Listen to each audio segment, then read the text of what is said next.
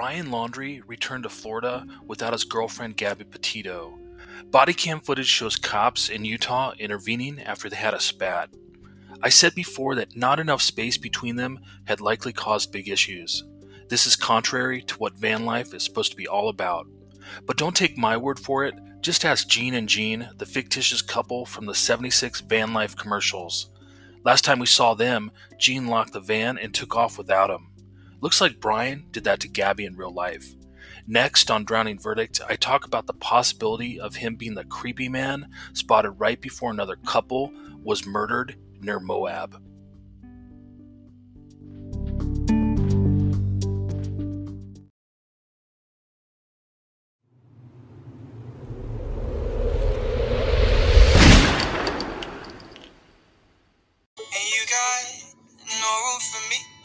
For you, and I got no room for anybody else but you.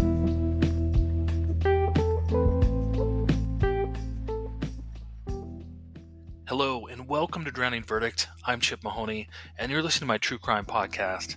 This is a podcast where I talk about cases out there in the world that fascinate me and I go more in depth with the case. So thanks a lot for joining me today. You might have found me on my YouTube or my Twitter, which is a good way to get the latest episodes in that format. If you like what you hear in the sample, click the link in the description to get to the full episode and check it out. If you're on my YouTube, that's a really good place to be because you can subscribe there, get Drowning Verdict, full episodes, and also my new show called Glock Watchers, which is crime and commentary and kind of a wrap-up on some of the cases that I cover on DV. So subscribe. If you've subscribed before and you're coming back, high fives. Let's just hug it out right now because I totally appreciate that. It means a lot.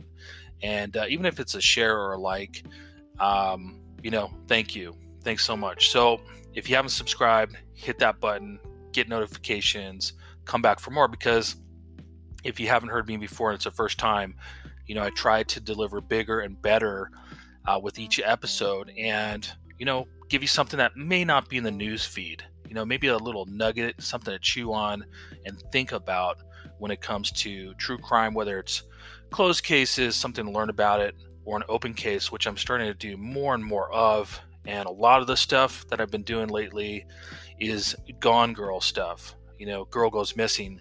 And in today's podcast episode, I'm doing kind of a follow-up because there's a lot of news out there right now, and that's regarding Brian Laundrie and Gabby Petito.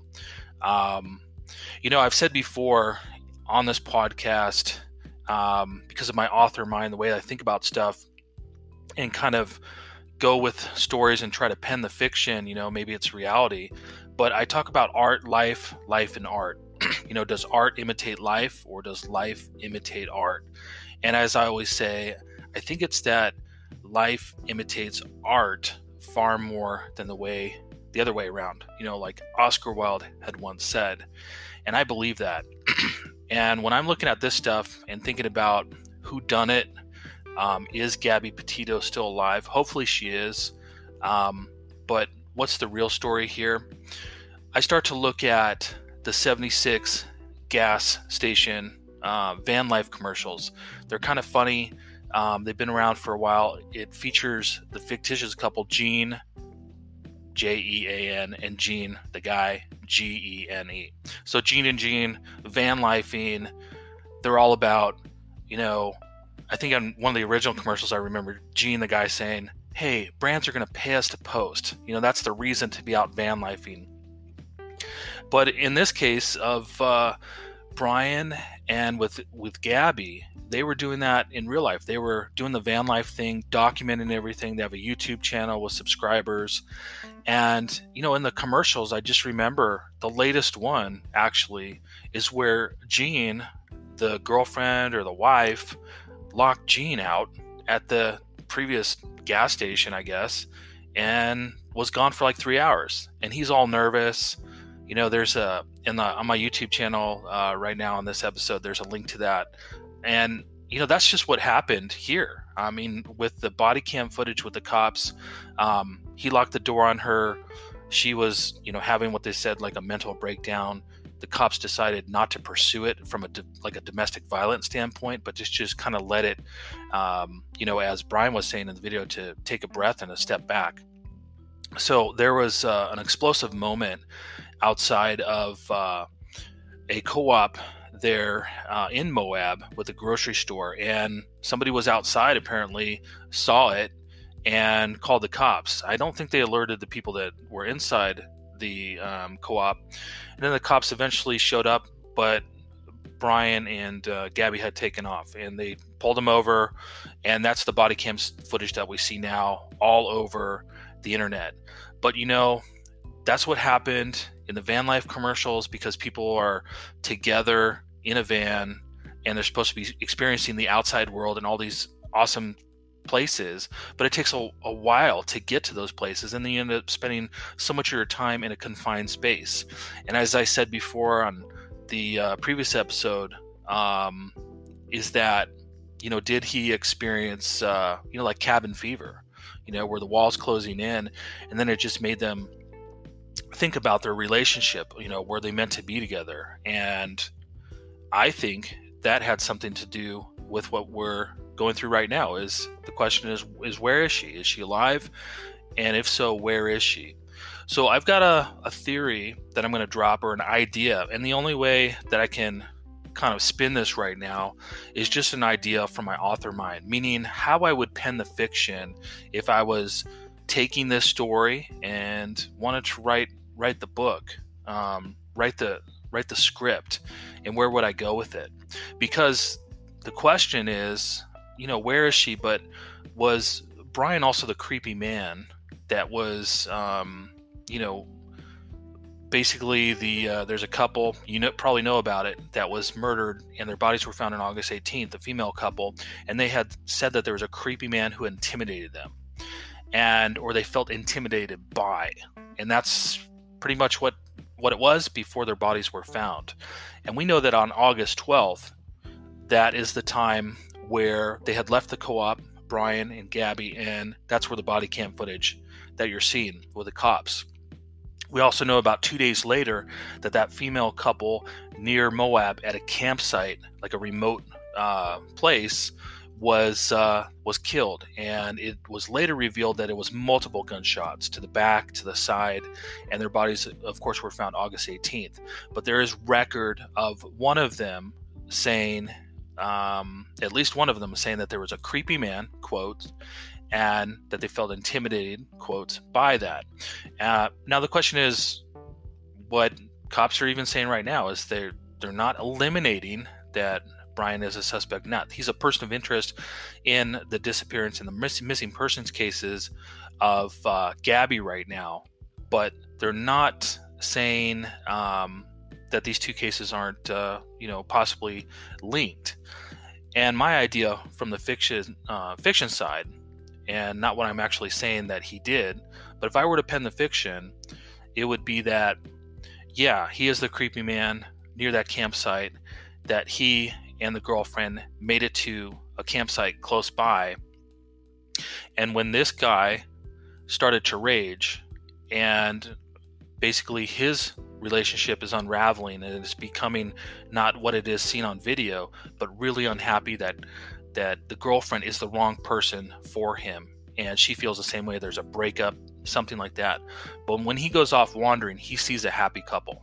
And these were newlyweds, it's a female couple, and he just rages over that fact, because that's something that he can't get. He wants, and he can't convince the girl who's been his girlfriend for a couple years, and now when they're in close quarters in the van, things are different than what they are in the wide open space, and he rages. So that's how I pen the fiction. And I'm not saying that's what happened, but if the police do figure out that these two cases are linked, we could see something like that. That would be pretty darn wild. The truth stranger than fiction. But that's simply just an idea. I mean, I'm a podcaster, an author, and that's kind of what I would do with that fiction. But we shall see. It is very odd to me that the one of the ladies who was in the newlywed couple had worked or actively worked currently, I believe, during that time at the co-op, which is called the Moonflower Co-op, I believe, in Moab, like a grocery store co-op. And that's very strange that she worked there. Now, how strange is that if they live there and there's a co-op and it employs people and there's a lot of activity there? Maybe not too strange, because maybe there's not a whole lot of places to work if you're in the area. So that could be, yeah, it's kind of a coincidence, but it could be just a random kind of thing. But when you're talking about linking cases and the way this is playing out, especially with the revealed body cam footage, which is pretty damning stuff when you look at it, and isn't it different from all the video that you see on their YouTube, all the exciting stuff there? Because it goes from that fantasy to reality. And the reality is that when you are vanning, when you're doing the van life thing like Gene and Gene, you're spending a lot of time crossing the country, and you're spending a lot of time together in like a 150 square foot space, and you're trying to make it work, because where you're trying to get to is the wide open spaces to enjoy it together. But most of that time is spent in a confined space, and that's not the stuff to put on video, because for some people it can just drive them crazy. It can make them rage. It can make them intimidate others. And obviously they say it was a violent argument. That's how it's stated, which was enough to disturb people that were at that co-op, or at least one person at that co-op, to call police. Now, for one person to call police because there's a disturbance, it means that something bad was about to happen, that they saw either somebody get hit or was about to get hit, and they made a call to police, because people don't normally do that. They normally wait it out. They look the other way, or they freeze other people that are around, and everybody thinks everybody else is going to do something, and then it goes away. That sort of deal. But something bad happened there, enough to call the police, and then the police arrived. Where are they? Well, they're up the road, so they tail them, probably hit the lights. Brian is recorded on video saying that Gabby had grabbed the wheel, and that's where that video evidence that we're seeing. So it was bad enough for somebody to call. It was bad enough for the cops to really feel that they needed to ask Gabby and be very clear with her about her words, about what she was going to say next as the police officer is there. So yeah, on a scale of like 1 to 10, as far as creepiness and strangeness, yeah, it's like a 7 or 8. It's kind of makes the hairs on the neck go up. And so that's what we have today. Obviously, just like in the case of Sarm Heslop, the boyfriend lawyered up and isn't saying anything, which is really strange. And I mentioned in the other podcast episode that it's always convenient when you have a missing persons case, and the last time that they were seen was in a wide open space where there's not a lot of people. Hence, the dark night out on the ocean where there's nobody around and you can fall overboard and never be seen again. Or a big national park like there is in Wyoming. So it's convenient. They don't just disappear somewhere else. It's somewhere that not a lot of people can find you, and it's hard to find you. You're just kind of like a dot on a map, needle in a haystack. So that's where I am with this on the van life. Does art imitate life, or does life imitate art? Well, if you look at the YouTube channel for the couple here, then you see probably all the fun stuff and the Instagram worthy stuff, but the real video is what the cops have, and that's the video that is real life, and that's the stuff that happens inside the van that they don't want to put on a YouTube video because it's not what you're supposed to do. And then we have the couple Gene and Gene who it's fun. It's funny to see in those 30-second spots. But what they're hinting at is the real life, that brands aren't going to pay you to post unless you have millions of followers. And they've probably got a few thousand on that show of their followers. And they end up spending their time together, and then they start bickering. And yeah, one of them locks them out and drives away for 3 hours, comes back, and they're talking about that. And the other one is nervous because it just gets, in close quarters, it just gets kind of crazy. So did they make it up to the area or the campsite area where the newlywed girls were. Did Brian do something there? And you know what? When I expand on that fiction and I write the book, I could put it where, he did rage. Something happened, and then the girlfriend found out about it and said that she was going to go to the cops, or was not on his side, to cover it up. And then she has to disappear.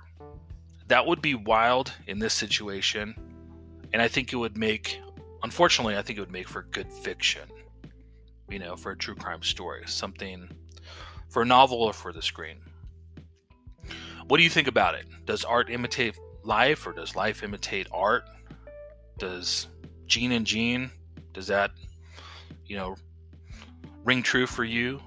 Is the body cam footage the real version of the relationship, and everything else online or on Instagram is just that fantasy, trying to recreate that fantasy?